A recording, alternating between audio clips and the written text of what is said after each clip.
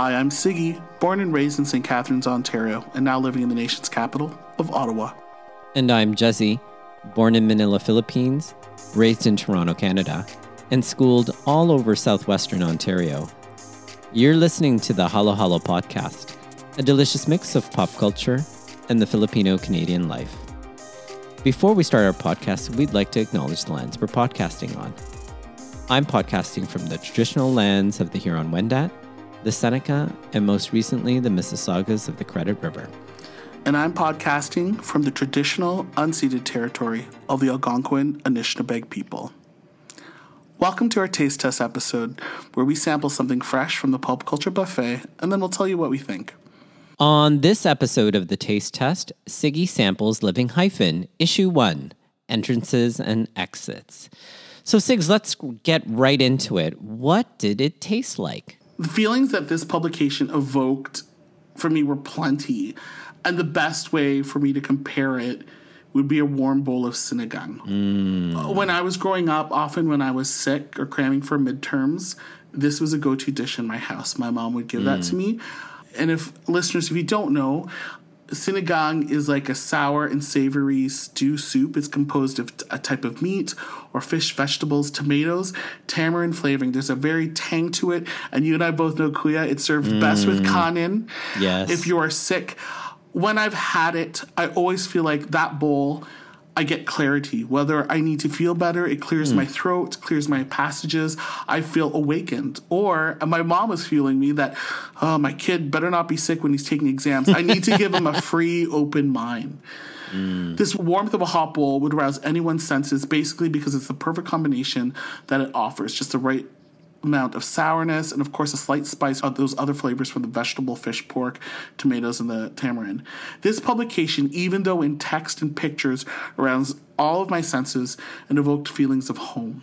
The Canadian experience that are shared by many of the artists, the authors, the writers, and poets shared in Living Hyphen.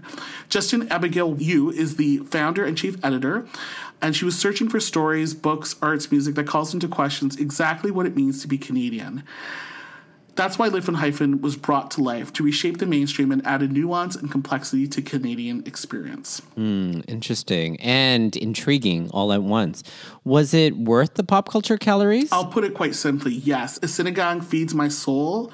This certainly did too and was eye-opening. You gotta love soul in a bowl is the way that you've been kind of describing it here. It is. What did it remind you on the pop culture buffet? No, it's funny. I was going back and forth, and I would almost feel like this is like a live reading at a venue, like the Moth podcast, which actually you told me about when I first started listening to podcasts. Yes. With the elevation of the Living Hyphen podcast, which we just talked in our previous episode this week, there is potential for this text, for this podcast, to become an immersive experience in an art space. There are stories to be told, the art to display, to be shared among many. There are many similarities to where people are from. That is true, but the experience varies, and it's so different. So tell our listeners, what did you appreciate about Living Hyphen, Entrances and Exits, Issue 1? So this publication, and right now, listeners, I'm giving you some sonic here. I'm flipping through the book. I have it with me. This book, this publication breaks down and goes into 4 sections talking about longing, non-conforming, reconciling, and bridging.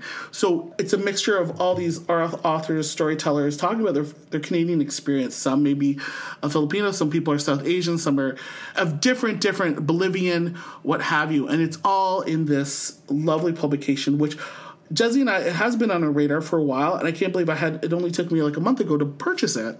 So I could talk for hours about this, but I'm just going to give you some highlights. So for the longing section, Living Hyphen is talking about the yearning for stories of home, how it's not a place, it can be a person and people, and what does it mean to long for a place and a person or another time in our lives in this way. There are many poems, or like a collection of texts by someone named Mary Joy Pasqua, and it's called Words from My Mother That Stand In for I Love You But Got Lost Along the Way. And it's just like text messages between a mother and daughter that we are familiar with. Right. That's just a snippet. There's so much more in this book. In the section of non-conforming, and it's funny, non-conforming, it's in brackets. When we arrive somewhere new, we learn to adjust and adapt to our unfamiliar surroundings. We abide by rules to fit in, to get by, and eventually hopefully to flourish. but dewy in nonconforming. There's an excellent text, a story called Waiting Room by Robbie Ahmed. It is a story about Robbie, who is trans, waiting to get his permanent resident card.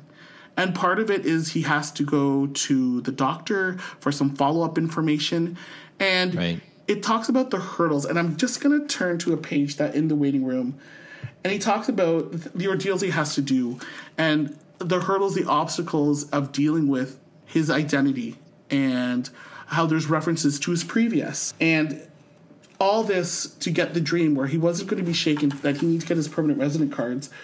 And all these other things he had to face, the disappointments, the things he has to do to change his name, to correct it. But he leaves with this small paragraph, and I want to quote it. I sighed in minor disappointment. I would have to go through the process again at Service Canada to change it. He's talking about his name. But that was a battle for another day. I refused to let it overshadow my joy that day. Nothing in life worth waiting for came easy after all. For him to get his... It's so powerful. There's an art piece by Arkil Varani, and it's just, why do we support underrepresented artists? And basically, it's a bunch of artwork at a mural festival in Montreal, and it's all Post-it notes. And it just addresses of like this backdrop. And people giving reasons why. Why do we need to support them? And some of the answers were simple, like because it's 2017, because girls rule, because we love you. On y croit, we believe. Art has no gender. Like, not only is it just little stories and poems, it's art pieces. That's why there's so much potential for it to be this immersive experience. And so cool. It is so cool. And there's so many more. I'm going to try to keep it short. There's one called Corrections, an art piece. And all it is line paper by Florence Yee just saying, but where are you really from? Repeated. And it's saying Montreal. And she says, this photograph is a part of a larger notebook of emotional labor. It's filled with pages of copying down the countless times I've had to correct people in their assumptions and intrusions in my so-called background. Amazing. It's just... and you know, Kuya, I'm going to be seeing you this summer. I will be coming with your own copy. I will be buying one for you because you need it. The third section is called Reconciling, and how do we make amends for our past and present? And Becoming Canadian, there's an art piece on page 76. Angèle Ahulia juxtaposed against the Peace Tower. There's a picture of the Peace Tower in Ottawa atop the center block of Parliament buildings. This artist took a family photo of grandmother as a new immigrant, and the various stamps mark her alienness, and the faded border of an airmail envelope reminds us of the tenuous and fading connection between the homeland and the hostland of the newcomer. This is a personal piece for me as it captures the stoic resilience of my grandmother, something which subsequent generations of daughters and granddaughters still carry in the negotiations in a diasporic space. Wow. It's powerful. It's... What's great, and I just recently talked about the podcast, is the other part of Reconciling is this Joelle Kidd talks about her Oma's recipes. And it's about passing on the recipes. And it's not just technical. You need to boil a pot of water for this borscht. You need to have enough to feed a church. Wow. It's just passing on. And then finally, the final section is about bridging. So we arrive at this destination. We're talking about these entries and exits. Is that it? Now what? As a hyphenated Canadian, there's an ongoing loop of longing, non-conforming, reconciling, and bridging, and going beyond. And there's a wonderful lesson called The Fight Lessons from My Homes. Michaela Pereira Bahard, and I apologize, Michaela, if I got your name wrong. She's from Bolivia and Canada, and she just shares her story growing up in Bolivia, between Canada, Victoria, Bolivia. She talks about her entries and exits from her countries, and she says both her countries, from the ages 7 to 26, and that she's out there from these entries and exits from her home countries to fight the inequities within and between her countries in her current job. And it's just showing that this bridging is ongoing. And for that to be one of the last pieces, and then we finally end with just where are you from, and you are here in the back parts of this publication. There's so much in here. And I'm surprised I haven't picked this up before. It's eye-opening. I really love the way they broke it down. It's so much. I wish I could pass this through you, but I have a copy. I'm coming to you. I'm sure I'll get my own copy. Absolutely. I think, what I'm struck by in terms of those themes is the tension or the growing pains that it takes to become, if you will, this living hyphenated identity. That's right. Or a person who spans both worlds, which you and I both can agree with and have had lived experiences with respect to that. I wonder, would you sample it again? Yes, just in the context, too, that the podcast references the text. So you can revisit the text. And not only get to revisit the text, you're probably going to hear the storyteller talk about the text and the story that they provide, or the art pieces. I would love to take a painstaking look. There is a Canada self-portrait on page 117, and they talk about everyone was asked to draw little vignettes or little caricatures of what it is to becoming a Canadian, whether it be like people playing hockey, consuming Tim Hortons, and there's this blank space because we can't forecast. It's open up to you to make that journey. Nice. This is just a lead up, and I know that issue 2 across generations is being worked on. I follow Justine of course, I think she follows us on her Instagram and Living Hyphen. I can't wait to hear more. If I'm this struck by this publication, I'm willing to put money down to get the next one. I'm very excited. Yeah, you've certainly got me intrigued. I can't wait to see it, and I can't wait to see what comes next. And it's all its companion on their Living Hyphen podcast. To whom would you recommend this to? I'm going to keep it broad, and I haven't made any imperatives to people. I haven't been jokingly when I've given my recommendations. Have an open mind. You want to know more and expand your knowledge about the experiences on what it is to be Canadian? Do you want to challenge yourself and you're curious about hearing BIPOC voices to share experiences? This is the book to pick up. I'm going to share the website with you. You can order Living Hyphen at livinghyphen.com.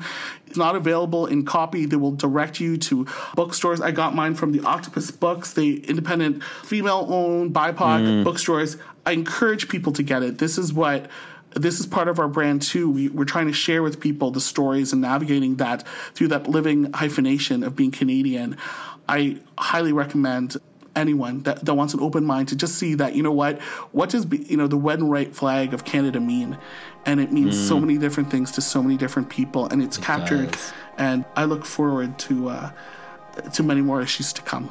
Wow, that is quite the Filipino soul in a bowl taste test. That's right. A la sinigang style, as you've earlier noted in terms of your metaphor for this particular review of Living Hyphen Issue 1 Entrances and Exits. Wow, I can't wait to, if you will, dive right into it. So I think that takes us to the end, Sigs. I think you should take us out. Hi, folks. We are in our last 2 months of the Halo Halo Podcast Season 3. Email us at halohalopopculture@gmail.com. The Halo Halo Podcast is available on all podcast platforms. Rate us, leave a review. You can find us on Twitter at halohalopop and on Instagram at halohalopopculture. Finally, we receive editorial feedback from Mary Beth Badian. Our musical theme is by Chel Turingen. We'll see all of you guys again real soon. Happy Filipino-Canadian Heritage Month. Woohoo! Woo.